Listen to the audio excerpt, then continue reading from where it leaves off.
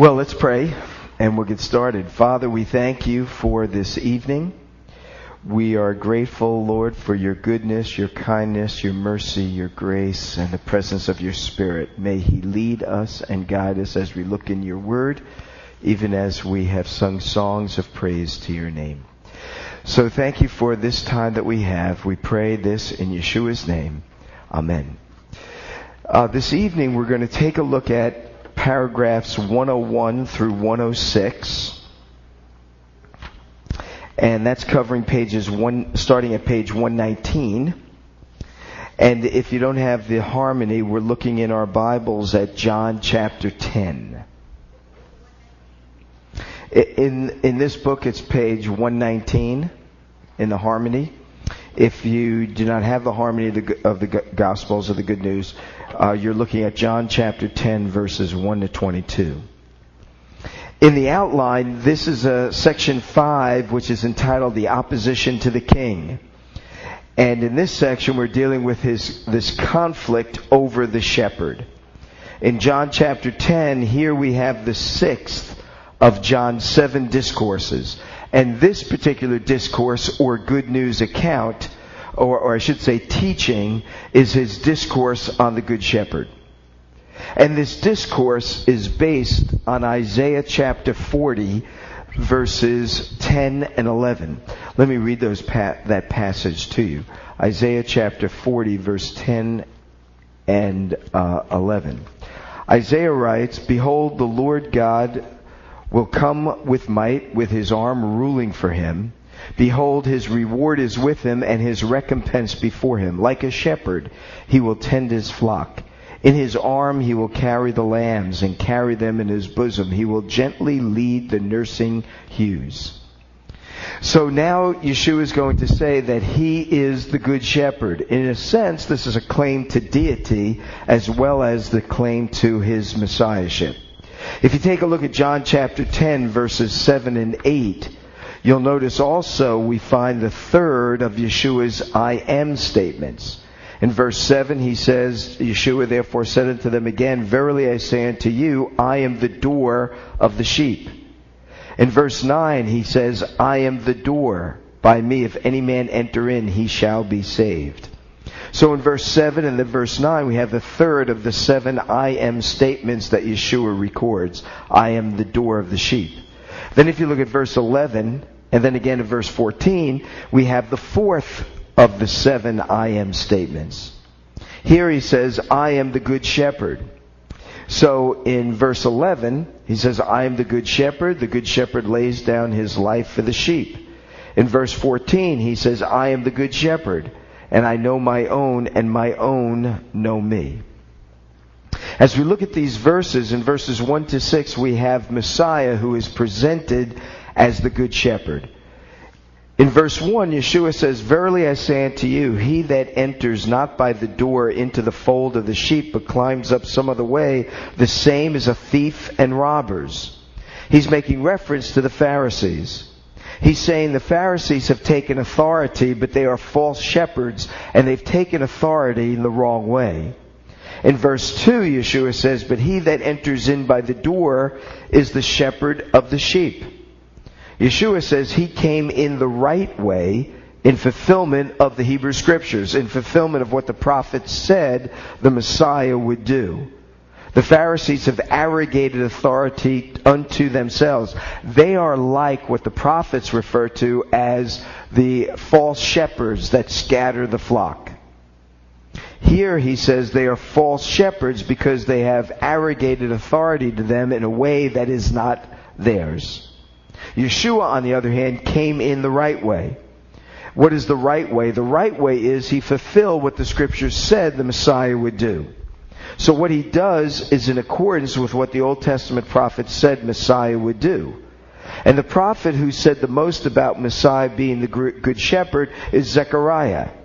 If you take a look at Zechariah chapter 11, he has a whole section dealing with Messiah as the shepherd of his flock. Zechariah is the second to the last of the minor prophets. And in chapter 11, beginning of verse 4, "Thus says the Lord my God, pasture the flock doomed to slaughter.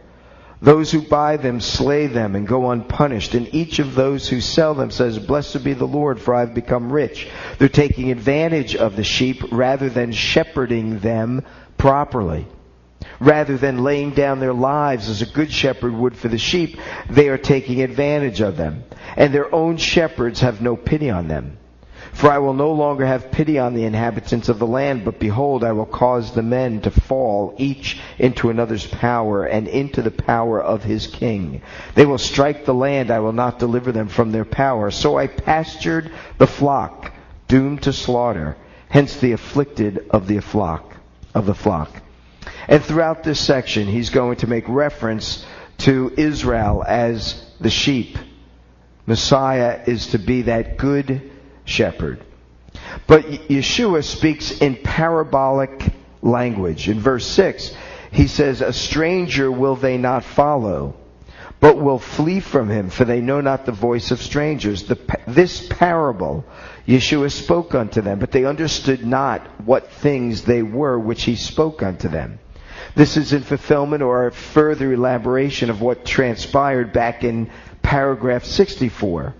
Where because of Israel's rejection of Yeshua as Messiah, he speaks to them in parables. Those that know Yeshua will understand the parables, or it will be explained to them.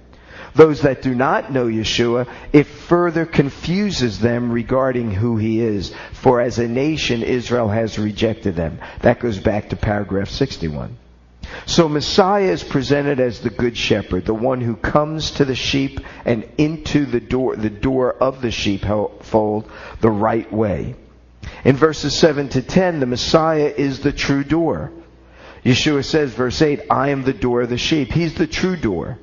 And those who came before claiming to be Messiah or having the truth, he says, are thieves and robbers. He says this in verse 8, all that came before me are thieves and robbers. He is the true shepherd who has come to provide them with eternal life. He says in verse 10, I came that they may have life and may have it abundantly. In verses 11 through 18, Yeshua further characterizes himself not only as the true door, but now as the good shepherd. What characterizes the good shepherd is that he lays down his life for the sheep. And so in verse 11 he says, I am the good shepherd. The good shepherd lays down his life for the sheep. And so thus he has a flock in the present area, Yeshua says. He's laying down his life for this flock of sheep that exist at this time, at this place where Yeshua is ministering. The area, of course, is Israel. He's referring to Jewish believers in the land of Israel. What will later be described by Paul more clearly and has been alluded to in the Hebrew Scriptures, particularly during the day of Elijah, as the faithful remnant of that day. When he says, I laid down my life for the sheep, he's talking about Jewish people, Jewish believers in him. They are the faithful remnant of that day. Paul will clarify this idea later in his letters, particularly the book of Romans in Romans chapter 11. But he says, Paul will tell us that Jewish believers and Gentile believers are one in Messiah. Here in John chapter 10, this idea of Jews and Gentiles being united together in Messiah is not clear. But there's a hint of it in what Yeshua goes on to say in verse 16. But in verse 11, he's speaking about Jewish believers. I'm the good shepherd. I know my own know me. He says, I laid down my life for the sheep. Those sheep are those in this fold in Israel who are Jewish believers in the time of Messiah. But in verse 16 he says, and other sheep I have which are not of this fold. This fold are the Jewish believers of Yeshua's day and signify Jewish believers throughout the remaining history of until Messiah comes. But the other sheep are of another fold. The other sheep or the other fold are the Gentiles who will come to faith later as a result of the ministry of these Jewish believers, those early disciples and apostles that will go out and bring the gospel into all the world. So Jewish and Gentile believers are one flock. They have one shepherd. This fold is the Israel of God. This fold is the faithful remnant. This fold are the Jewish believers. The other sheep, or the other fold, outside this territory, we might say, are Gentile believers who will yet come to know Him. That's why He says in verse 16, there are other sheep I have, which are not of this fold, but I must bring them, and they will hear my voice, and they will become one flock, and I will be their one shepherd. He's already giving us an allusion, a hint to this unitedness between Jewish and Gentile believers. Paul in the book of Ephesians will say the two together become one new man or one new entity. They will be known as the ecclesia, the called out ones. What we know in English as the church, or what we would prefer to refer to as the congregation of believers, the body of Messiah. In verse 18, Yeshua says He lays down His life for the sheep. I lay down my life that I may take it again. No one takes it away from me, but I lay it down of myself. Later He will say, I lay it down freely. No one takes it away from me. I have power to lay it down. I have power to take it again. So in verse 18, He lays down His life for the sheep. The argument with respect to who killed Messiah is ultimately a mute issue, because here Messiah says He lays down His life. He says, I lay it down of myself. There may have been instrumental causes for the death of Messiah that involve individuals, but ultimately He has given His life as a ransom for sin.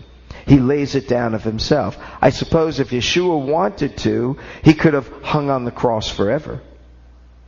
In other words, He chooses the moment of His own death. What's also interesting here is that these are also allusions or indications of His deity.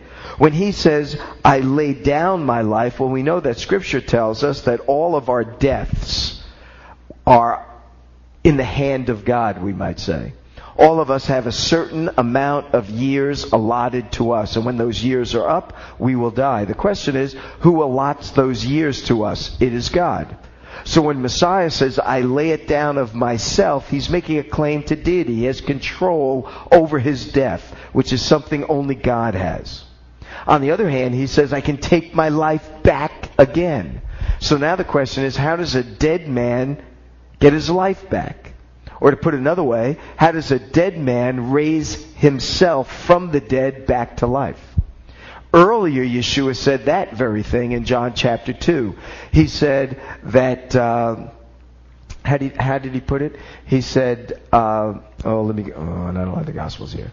If I'm making reference to when they said, we have built this temple, and you said in 3 days, if you destroy this temple in 3 days, I will raise it up. Isn't that John chapter? Right, John chapter 2, verse 19. Yeshua said to them, destroy this temple, and in 3 days I will raise it up. And so the question is, how does a dead man raise himself to life after 3 days? Unless he has life in himself. So these are claims to His own deity. He says, I lay down my life. That's something that only God can determine. And on the other hand, He says, I take my life back. Another thing that only God can do. And then in verses 19 through 21 of John chapter 10, we find this division emerges. In verse 19 it says, there arose a division again among the Jews because of these words. And many of them said, He has a devil and is mad. Why hear ye him? Others said, these are not the sayings of one possessed with a devil. Can a devil open the eyes of the blind? Notice in verse 20, the charge of being demonized is not only coming from the leaders as it did earlier when He healed the man that was blind and couldn't speak, or deaf and couldn't speak. Now we find that the multitudes are starting to pick up on this mantra that the leaders have charged Yeshua with, that he was demonized. So it's coming from the multitudes and not just the leaders. But in verse 21 we find that there were others who were saying, how could one who is possessed of a demon say such wonderful things? And so there's a division. In paragraph 102, which is found in Luke chapter 10 verses 1 to 24, we have the witness and the ministry of the 70. We have to keep in mind that in addition to the 12 disciples, that is that intimate, close apostolic group that was that surrounded Yeshua, he also had another 70 who would be called on by Messiah for special services, for special tasks, or for special missions. Here they are called upon for a special and specific mission. Look at verse 1 of Luke chapter 10. Now after these things, the Lord appointed 70 others and sent them 2 and 2 before his face into every city and place where he himself was about to come. Notice in verses 1 to 16, the 70 are sent out for a temporary mission. Their purpose is to prepare a place for Yeshua and his disciples to stay as he passed through the various cities en route to Jerusalem. Note they say that they are only to go to the places Yeshua will travel through. Notice he says he sent them 2 by 2 before his face in every city and place where he himself was about to come. These 70 are to do the following. Look at verse 2. First of all, they are to pray. He says unto them, the harvest is plenteous, the laborers are few. Pray therefore the Lord of the harvest, he sends forth laborers into his harvest. So the 70 are sent out for this temporary mission, and first of all they are to pray, and they are to be willing to answer their own prayer. As they pray for laborers, they are to be those laborers as well. In verse 4, they are warned of being rejected by unbelievers. I send you forth as lambs in the midst of wolves. In verse 5, he tells them that they are not to be concerned about provisions. These will be provided by believers as they proceed through their mission. In verse 5, he says, carry no purse, no wallet, no shoes. Salute no one. Don't stay with anyone except with those who embrace you. Those that are a people of peace, he says. If a son of peace be there, your peace shall rest upon him. Verse 6 and 7. So first they're to pray. Secondly, they're forewarned that they're going among many who will reject them. Thirdly, they're not to be concerned with provisions. They will be provided those provisions by believers as they proceed. In verse 6, once they find an acceptable place to stay, they should look no further. If a son of peace be there, your peace shall rest upon him. And in that same house remain. Verse 7. And then verse 10, he says, do good to those who accept you, but announce judgment on those who will reject you. And so in verse 13 or so, we have some of these, or Yeshua tells them some of the cities upon which they are going to be pronouncing judgment. Woe unto Chorazin, woe unto Bethsaida. For if the miracles that were done, such as in Tyre and Sidon, were done there, they would have repented. In other words, the judgment is pronounced because the Lord has done many miracles there, and they're rejecting those miracles. So like the sending of the 12 earlier, they are admonished in the same way. But here, rather than doing a ministry of evangelism, you might say, proclaiming the kingdom of Messiah, they are to prepare places for him to stay.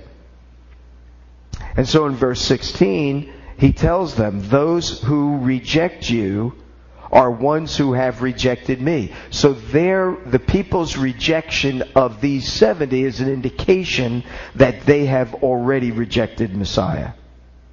Notice that the 70 are sent out 2 by 2 in verse 1. Therefore, they will go to a minimum of 35 different places for Yeshua to stay. We're not told of all those places he stays and what transpires, but he must have stayed at a minimum of 35 different places in his journey to Jerusalem. Secondly, in verses 17 to 20, we have the report of the 70 when they return. In verse 17, we're told that the 70 return with great joy. And the reason for this great joy is because wherever they went, they found communities of believers, and places have been prepared for Yeshua and the 12 disciples. They also tell us in verse 17 that they found demons to be subjected to them in Yeshua's name. They were able to cast them out. They say in verse 17, Lord, even the devils are subjected to us in your name. In verse 18, Messiah says that I beheld Satan falling as lightning from heaven. This is sort of a prequel of the final collapse of Satan that will take place at the end of time. He's already seeing the beginnings of that, because as these disciples are casting out demons and as Messiah is making his presence known, it's as if Satan is losing some of his grasp where he once had it, and he's seeing him fall like lightning. And so in verse 20, Yeshua reminds them, however, that they are not to rejoice that the demons are subjected to them.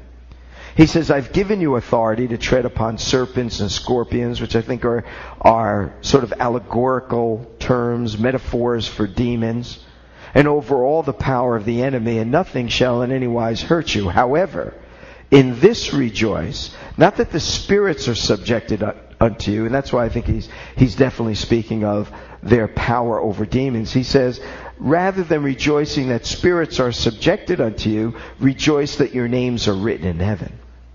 They are not to rejoice that demons are subjected to them, but that their names are written in heaven. They should be excited about the gift of salvation they have. And similarly, that's what we should be overwhelmingly excited about, is this, that our names are written in heaven. This is a good passage to think about in light of the fact that next Wednesday here at 7 we celebrate Rosh Hashanah. And remember, we celebrate that our names are written eternally in the Lamb's Book of Life by His own blood. L'shana tova tekatevu. May you be inscribed for a good year. So we are to rejoice that we are inscribed for goodness, and that ultimately our destiny is with the Lord and with Him forever. So that in verses 21 to 24 we have Messiah's prayer. In verse 21, notice how he begins. In that same hour he rejoiced in the Holy Spirit. I think it's kind of neat that it states he rejoiced in the Holy Spirit, and when we pray, we also are to rejoice in the Holy Spirit. Even when we pray intercessorily for people's needs or have challenges of our own, remember these 70 were going among those that would reject them. Certainly not every place they went did they find reception. He was told that he's sending them as lambs among wolves. Yet when they return, it is not their experience among the wolves that dominates their thinking, but rather the celebration. They come back with great joy, saying that the Lord's that places are provided for the Lord, and that even demons were subjected unto them. Yeshua then, when he turns and prays, he rejoices in the Holy Spirit over what has transpired. And we too need to rejoice over in the Holy Spirit when we pray, even when there are concerns that we have that we bring before the Lord. This Sunday I'm going to be speaking on Romans chapter 8. Verse 26, 27, 28, where it says, all things work together for good for those who love the Lord and are called according to His purpose. And so whatever transpires in our lives, God has a good purpose in mind through it. And therefore we can come in prayer, even in hard moments, with rejoicing. Because our names are written in the book of life, and whatever we go through, God has a good purpose in mind for us. We're going to talk about that this coming Sunday.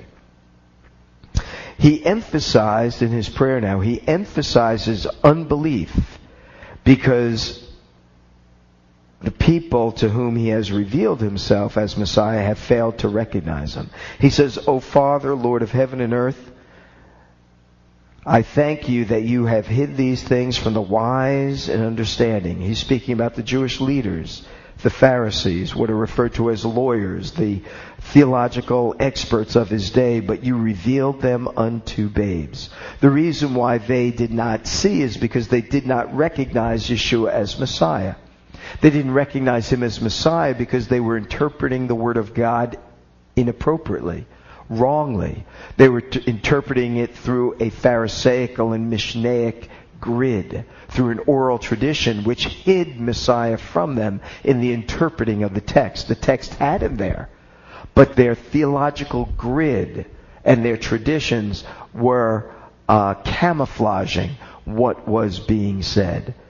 But that did not keep God from opening the hearts of some, and thus he rejoices that those who were babes, those who were not educated in the synagogues as such, or the rabbinical schools, those that were not trained in this Pharisaical or Mishnaic method, those were the babes, the seemingly immature and the innocent. God has opened their hearts. It's not that these men didn't know the Bible. In the first century, all Jewish boys were taught God's Word from when they were 5 and even before, up until their adulthood. The difference for the disciples were they were not engrossed in the Pharisaical interpretation.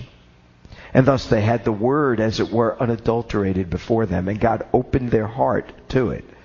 So how could Israel, how could these Jewish leaders fail to recognize Yeshua since they had the Scriptures? The problem was the Scripture was being tempered by how it was interpreted.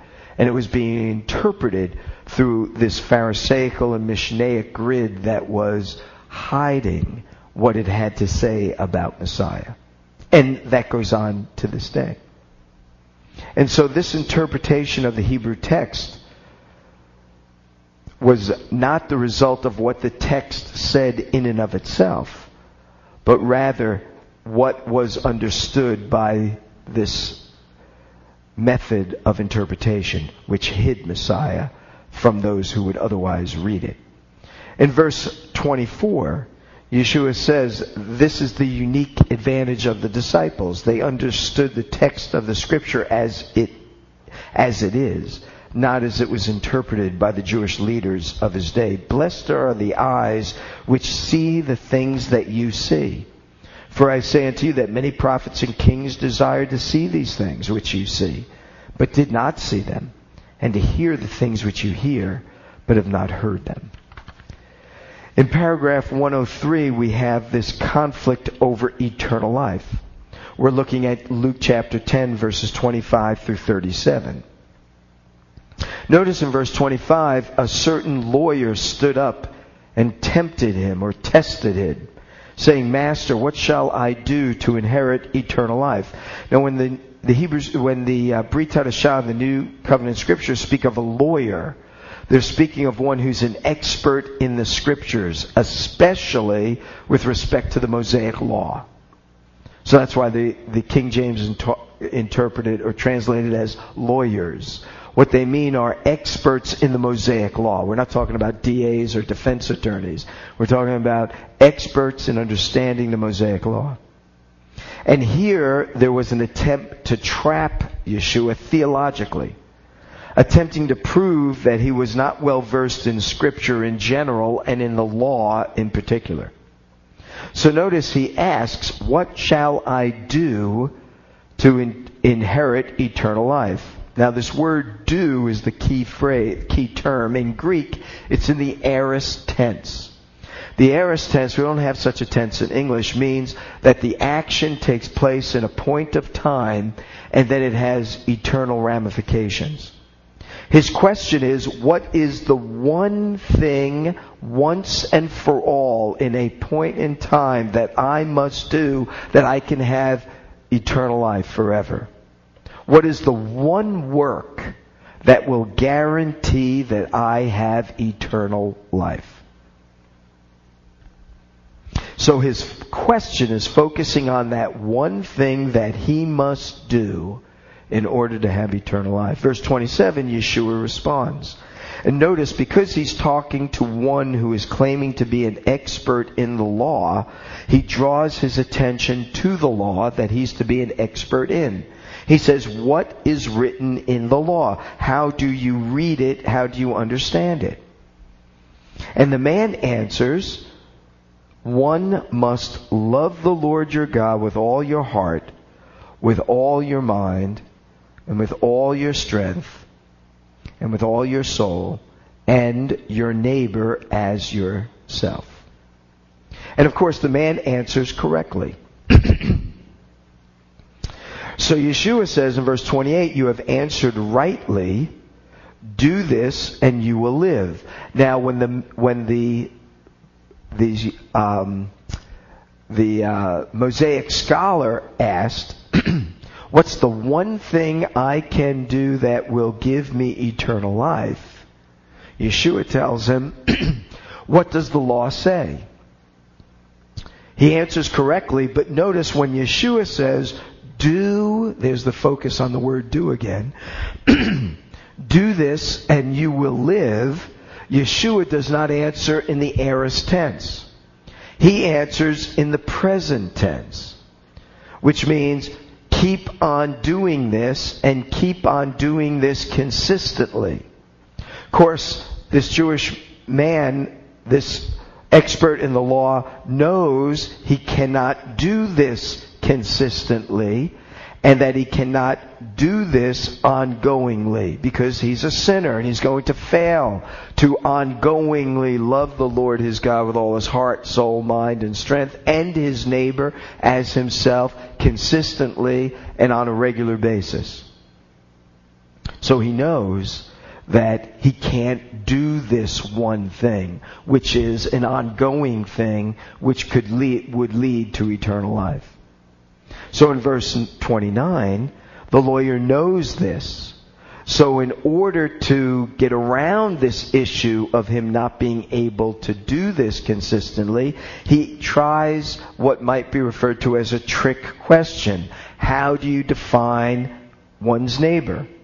Now keep in mind, in the Pharisaical tradition of its day, the Jewish leaders understood that their neighbor is one that understood the Scripture as they understood it. So a neighbor to them was not just another Jew, it was another Pharisee like themselves. So he's saying, he's asking Yeshua, so how do you define a neighbor? To define a neighbor, Yeshua tells the story of the Good Samaritan. And you remember the story where there is a Jewish man who has been taken over by robbers and has been robbed and beaten and left for dead in verse 31. He's not dead, he's half dead, so he's unconscious and he appears dead. And he tells them that a priest and a Levite walked by. Now, according to the Mosaic law, priests and Levites could not touch a dead body. So they may have assumed wrongly that the man was dead and they couldn't go over to him because he was dead.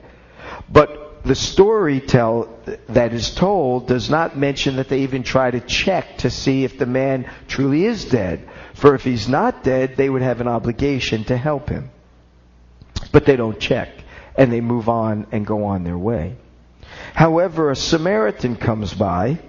Of course, he could touch the man, and he does, but his actions are entirely contrary to the entire Samaritan culture of that time. Because just as Jews avoided Samaritans, Samaritans avoided Jews, but not this particular Samaritan who would go up to this Jewish person. And notice in verse 34 what Yeshua tells us about the Samaritan. First of all, he's not just doing his duty, but in verse 4 he was moved with compassion. In other words, he loved this man, that he was willing to help him. That's key because one must love God with all one's heart, soul, mind, and strength, but one must also love his neighbor. Not just fulfill his obligations to his neighbor, but love his neighbor, the Scripture says. And this Jewish man knows he's not going to be loving one who's not a Pharisee like himself. And so Yeshua tells us this man was moved with compassion. And his compassion is expressed in tangible deeds.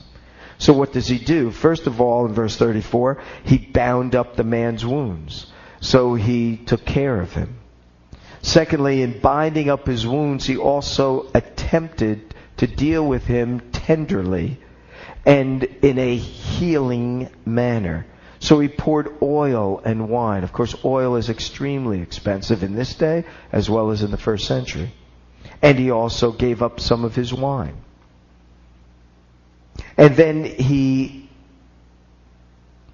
places him on his own animal. He exchanges places with him. This man must have been on his donkey or whatever it was, and he's riding. And now this man is ill, so he's going to put him on the donkey and he's going to walk. So he's even sacrificing his own self as he's going to guide this donkey with this man that's bound up and tenderly cared for with oil and wine. And he brings him to an inn. And then once he brings him to an inn, he tells the proprietor to take care of him.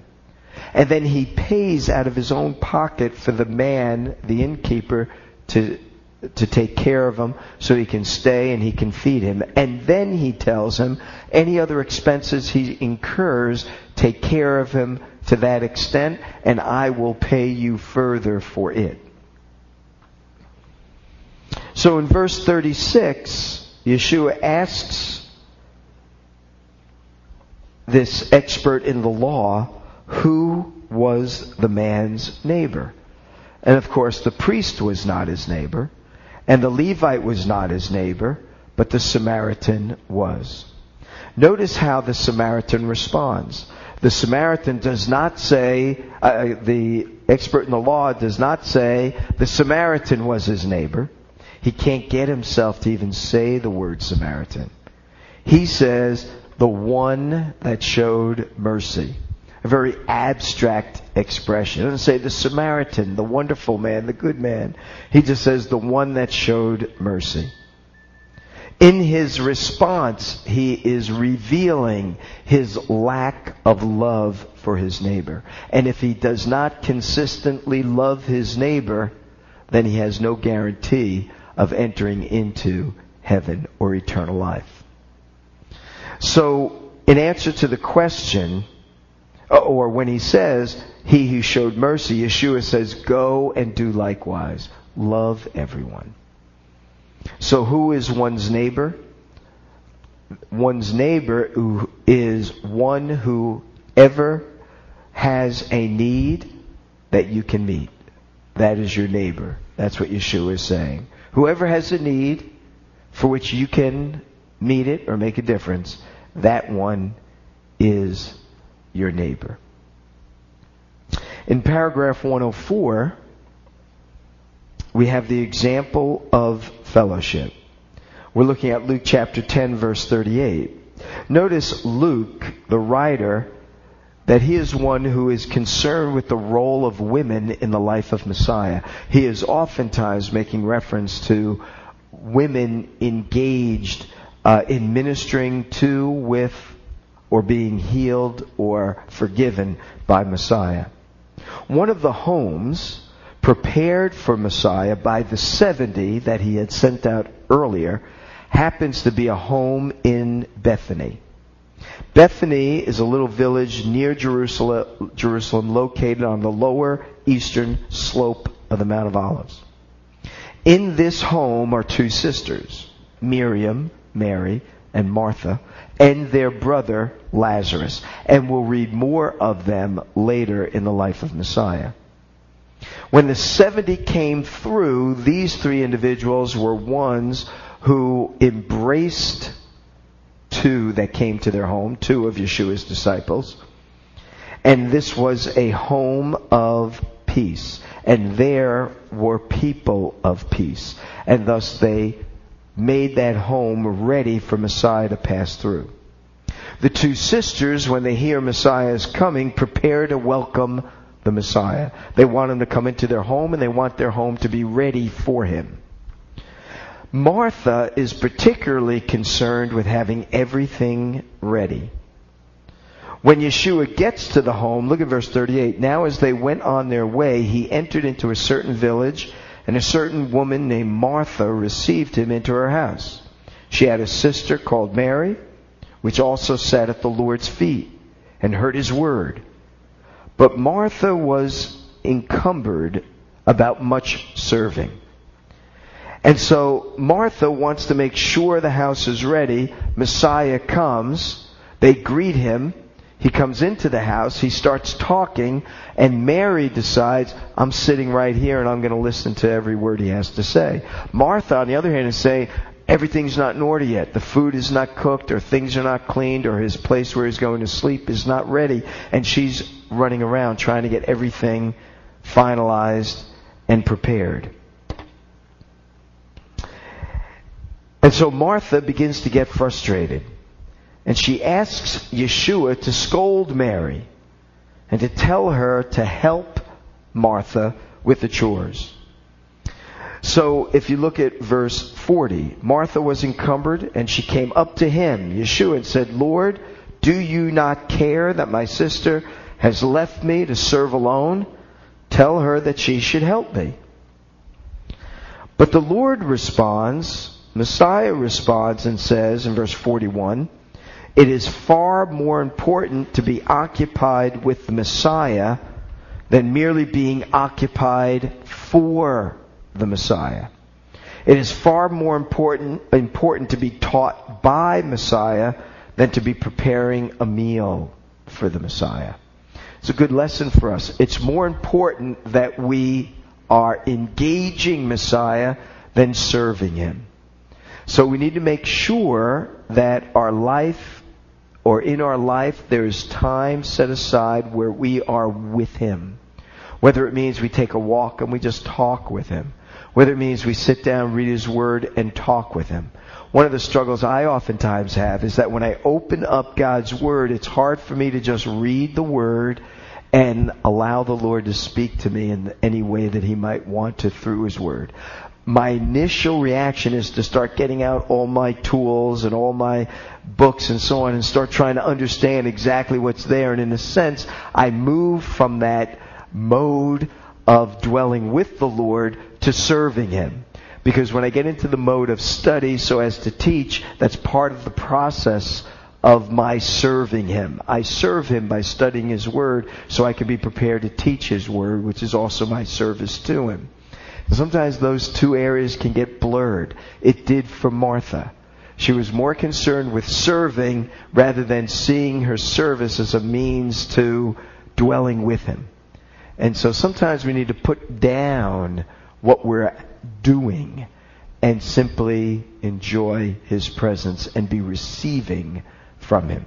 That was Martha's challenge. And by the way, every time we read of Mary, we'll see that she's sitting at the feet of Yeshua. In paragraph 105, which is Luke chapter 11, verses 1 to 13, we have Messiah's instructions concerning prayer. This is very much like his words given on the Sermon on the Mount back in Matthew chapter 5. In Matthew chapter 5, we had Messiah's interpretation of the true righteousness of the law, in contrast with how the Pharisees understood the law. In the Judaism of the first century, and still true to this day, no one really prays their own prayers. All prayers were and are formulated into the Siddur today or the prayer book. So there really is no such thing in Judaism, and there really was no such thing in Judaism as extemporaneous prayer per se. That's not to say that it never happens, but it is to say it's not typical and descriptive of how Jewish people pray. But the disciples have noticed that when Messiah prayed, he never prayed these prescribed prayers. He never prayed out of a Siddur. He simply looked up to heaven, opened his eyes, looked to heaven, and would address the Lord as his Father. And thus they were moved by this, and so they asked Yeshua to teach them to pray. They go one step further. They say, teach us to pray even as John taught his disciples to pray. So they saw something familiar about Yeshua's praying and as well as John's praying. They were very similar in how they prayed. And so the disciples say, when they see Yeshua pray, they say, he prays like John. So they say, teach us to pray even like John taught his disciples how to pray. So his instruction on prayer here is the same as his instructions on the Sermon on the Mount. It is an outline of how we are to pray. And so the things that we said in that section are applicable to this section as well.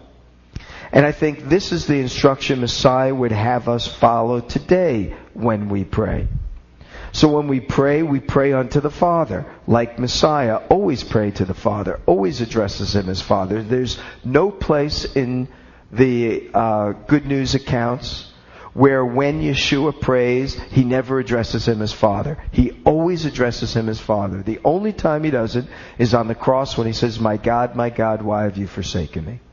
Every other place, he doesn't say, Holy One of Israel. He never says, Lord. He always says, Father.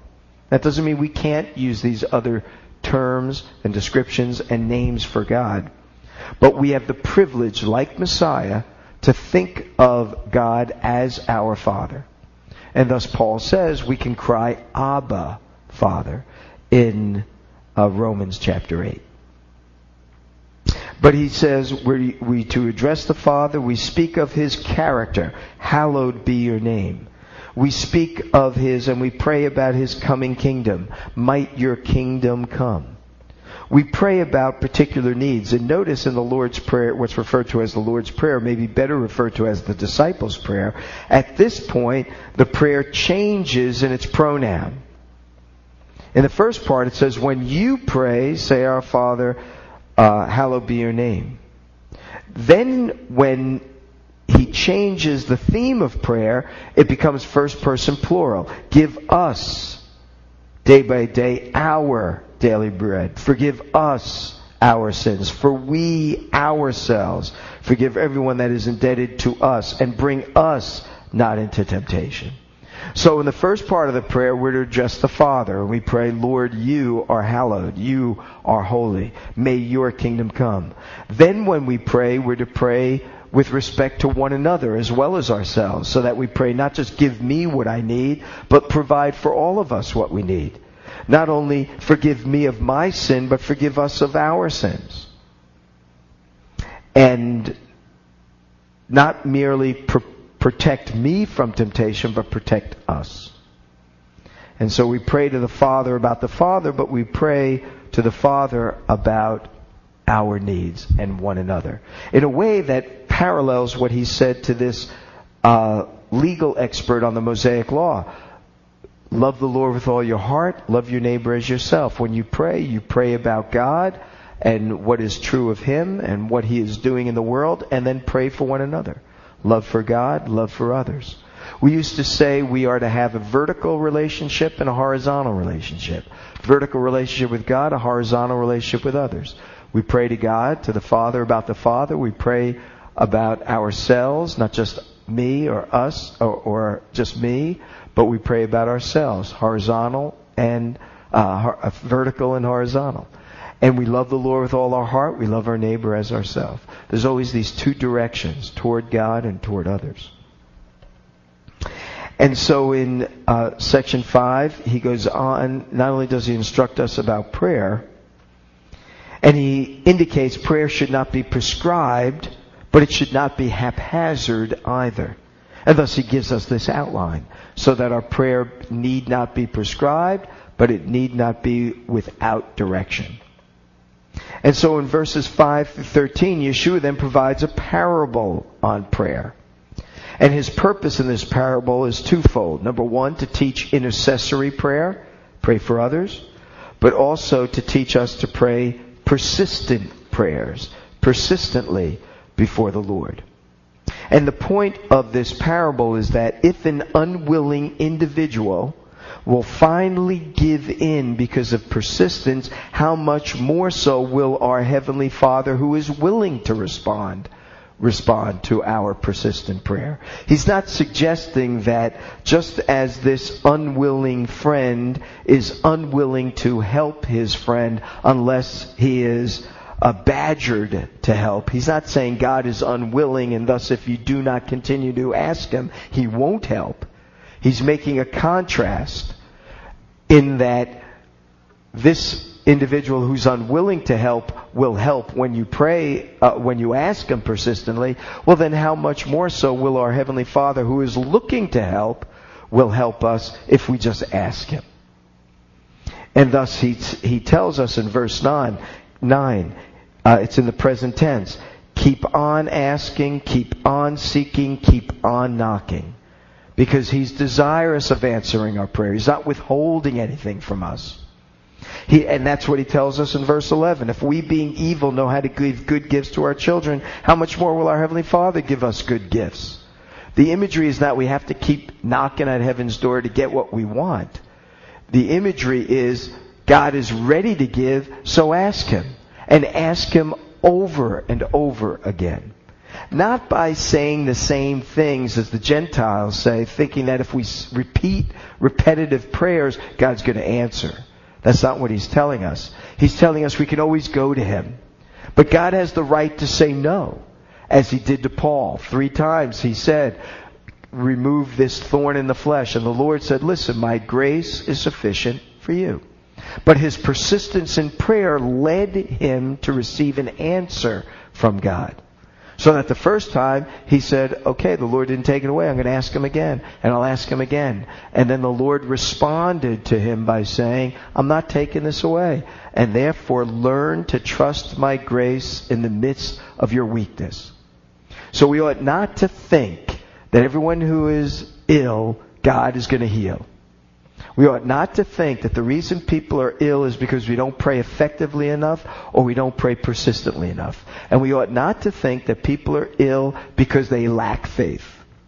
People are ill often because this is God's purpose for them. And He has something good to bring out of that illness. He did with Paul. My grace is sufficient for you. And that's what I want you to experience. My grace in an ongoing wrestling match with the issues that are in your life. When you think of the man who was born blind, we looked at that back in John chapter 9. Why is this man blind? Did he sin or did his family sin? Neither, but for the glory of God. This man was blind because God was going to glorify Himself through healing him. But you know, some people are blind because God is going to glorify Himself through their blindness as well. And so we need to be balanced in our understanding of God's Word. And so when He tells us here to be persistent in prayer, not because our persistence is going to lead to necessarily the answers we want, but rather our persistence is a sign that we believe God is desiring to answer our prayer. Either yes, no, or maybe sometime in the future. But it will ultimately be a yes or a no. And thus we have to be ready to accept God's grace in whatever form it is. Think of Abraham. He said, Lord, if there are 50, will you destroy the city? 40, 30, 20, 10? But the Lord destroyed the city. Not because of his lack of prayer. This was God's will in light of the fact that there were not 10. I suppose if Abraham said, if there's one, he may have still said, I won't destroy the city, because the one righteous man He brings out of the city, doesn't He? Lot. But the point is that this parable is to teach us to be persistent because God eagerly desires to answer our prayer. And here's another thing. In Romans chapter 8, I mentioned this last week. Paul tells us we do not know what we should pray for. Therefore, the Spirit of God is interceding for us with groanings which cannot be uttered. Oftentimes we think, as Paul did, take away this thorn in the flesh is the right thing, is the best thing, is the good thing. But that was not according to God's will. And that's what Paul says. We don't know what God's will. He doesn't tell us, this is what I'm going to do. Therefore, we pray. And we are grateful that the Spirit of God is interceding for us in accordance with what the will of God is, because He knows what that will is. I'm going to talk about that a little bit more this Sunday in service, because it's a challenging issue, but it's one that is to be fraught with hope and not despair. And so Yeshua is telling us, keep on asking, because God is desiring of connecting with us and answering. And here's the last thing. God is omniscient, right? He's all-knowing. And He knows what is best. Our desire is not that God would do our will. Our desire is that God will do His will, and that we would be accepting of it rather than fighting against it. I think that the persistent asking is really for us to come to a term to understand why He is denying us what He is. I think sometimes we don't always know the whys, or we don't always know the whys until much later on as we can look back. That's certainly the story of Joseph, right? You meant this for evil. But God meant it for good. I don't know if when he was thrown into the cistern, and then he was taken by the Ishmaelites or the Midianites, and then he's thrown into as a slave to Potiphar, and then into prison, if he could have said, God means this for good.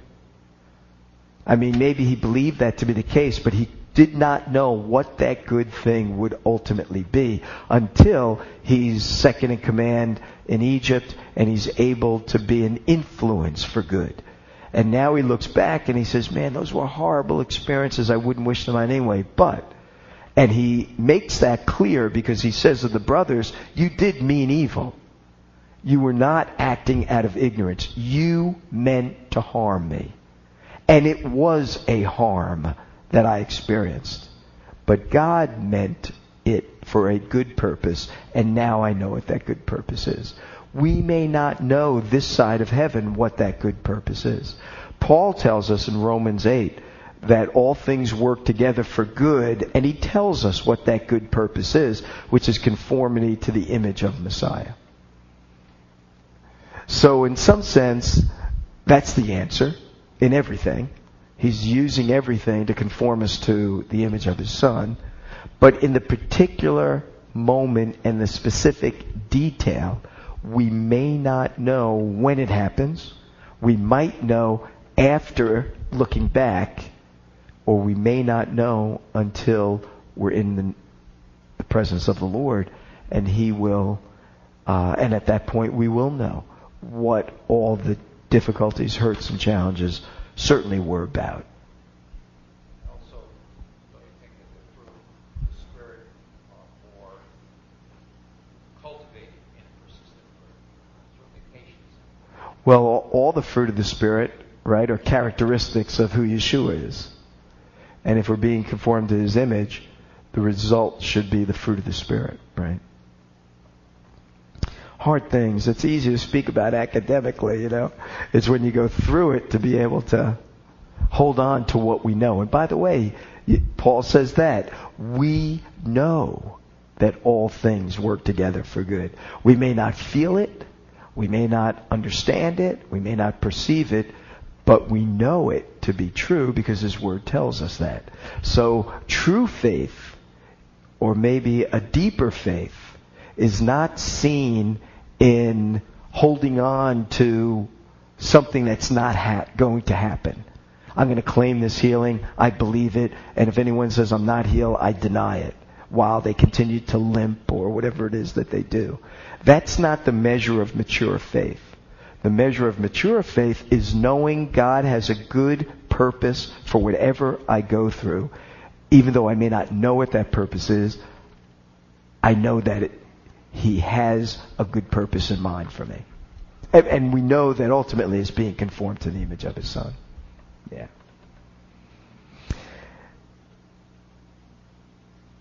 So in verse 9 he says, keep on asking. If an earthly father is willing to give good gifts, how much more so? Is that true of our Heavenly Father? In verse 13, he makes this point. If you then being evil know how to give good gifts, how much more shall your Heavenly Father give the Holy Spirit to them that ask? Prior to Acts 2, at the day of Pentecost, when the Holy Spirit was given to the body of believers in Jerusalem, prior to Acts 2, one would ask for the Holy Spirit. But since Acts 2, we receive the Holy Spirit the moment we believe. We don't have to ask for Him.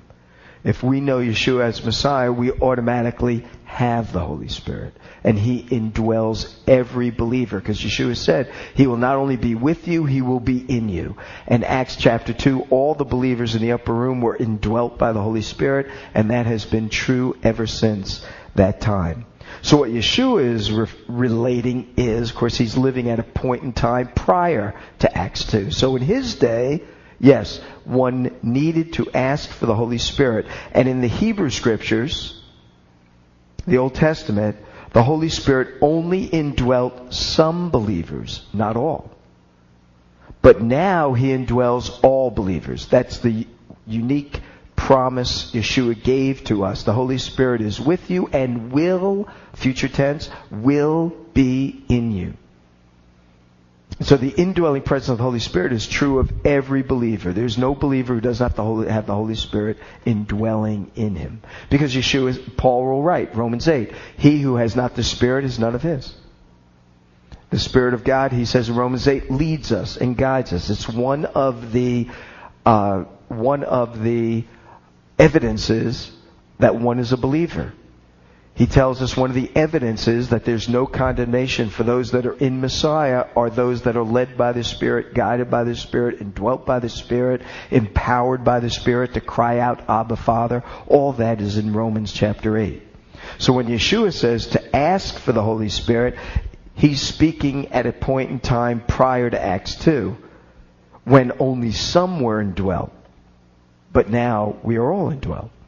And in the Hebrew Scriptures, the Holy Spirit was in some believers and only temporarily. There was no permanent indwelling of the Holy Spirit in the Hebrew Scriptures. It was always temporary for a given purpose or a given task. But today He's in all believers permanently. And thus He is a seal of our salvation. Paul says in Ephesians chapter 1. He seals us until the day of redemption. He can only do that if He's indwelling us.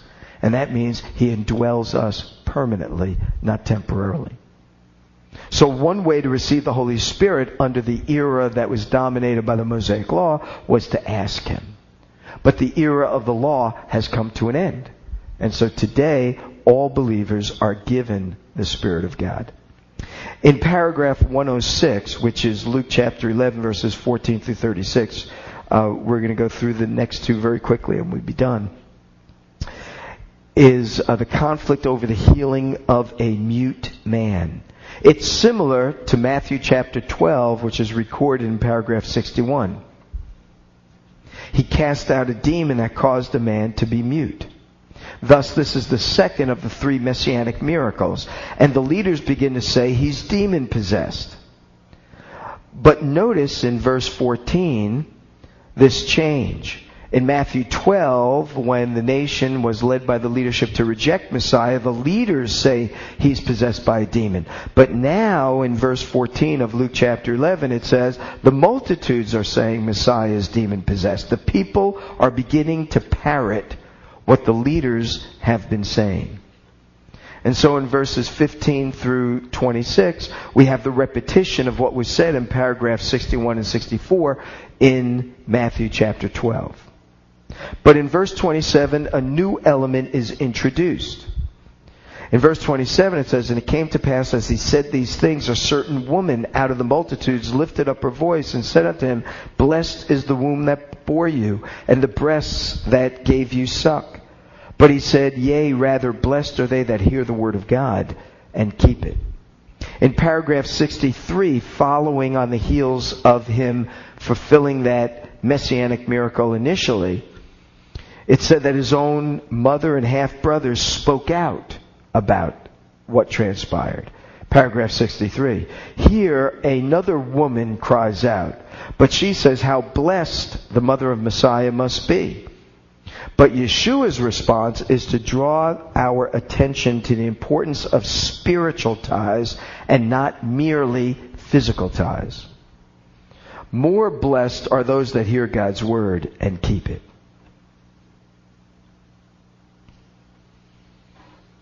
In verses 29 to 32, he repeats elements found in previous passages that we've already looked at. But in verse 33 to 36, Yeshua has a call to the nation. And so he says, no man when he lights a lamp puts it in a cellar, neither under a bushel, but on a stand, that they all might enter in and may see the light. And so he says that to accept Yeshua means to walk in the light. To reject him means to walk in darkness. And so he says, look therefore whether the light that is in you be not darkness. If therefore your whole body be full of light, having no part dark, it shall be wholly full of light, as when the lamp with its bright shining does give the light. Make sure the light that is in you is not darkness. The Jewish leaders of their day thought the light of Scripture as they had it was light, but it was actually darkness because of their failed attempts to interpret it correctly. And so his call to the nation is to accept him as Messiah so as to walk in the light. And then in paragraph 107, which is Luke chapter 11, verses 37 to 54, we have this conflict over Pharisaical ritualism. Look at verse 37. As he spoke, a Pharisee asked him to dine with him, and he went in and he sat down to meat.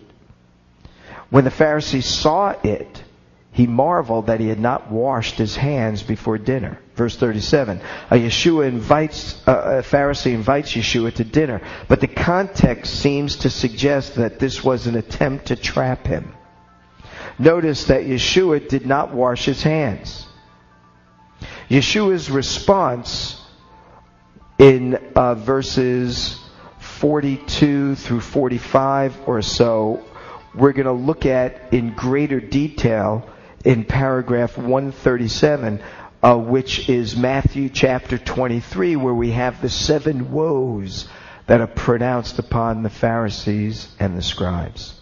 Of course, it's never good to have a woe pronounced against you.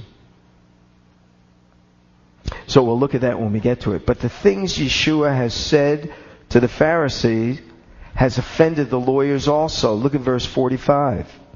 He says, and one of the lawyers answered, as he pronounces these woes, one of the lawyers, experts in the law, answered and said, Master, in saying this, you offend us also. So what does Yeshua say? Gee, I'm sorry, I didn't mean to offend you. He says in verse 46, woe unto you also, for you put heavy burdens that others can't bear.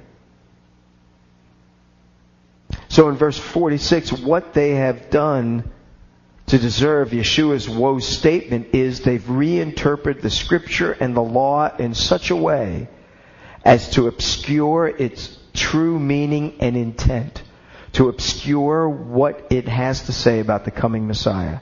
Thus they hide from the people what the law actually says. And thus in verse 52, Yeshua says, woe unto you, experts in the law, for you take away the key of knowledge. And that key of knowledge is the correct interpretation of the Scripture, which points to Yeshua as the fulfillment of what the law and the prophets have said. So Yeshua condemns the Pharisees in general and these Mosaic scholars in particular.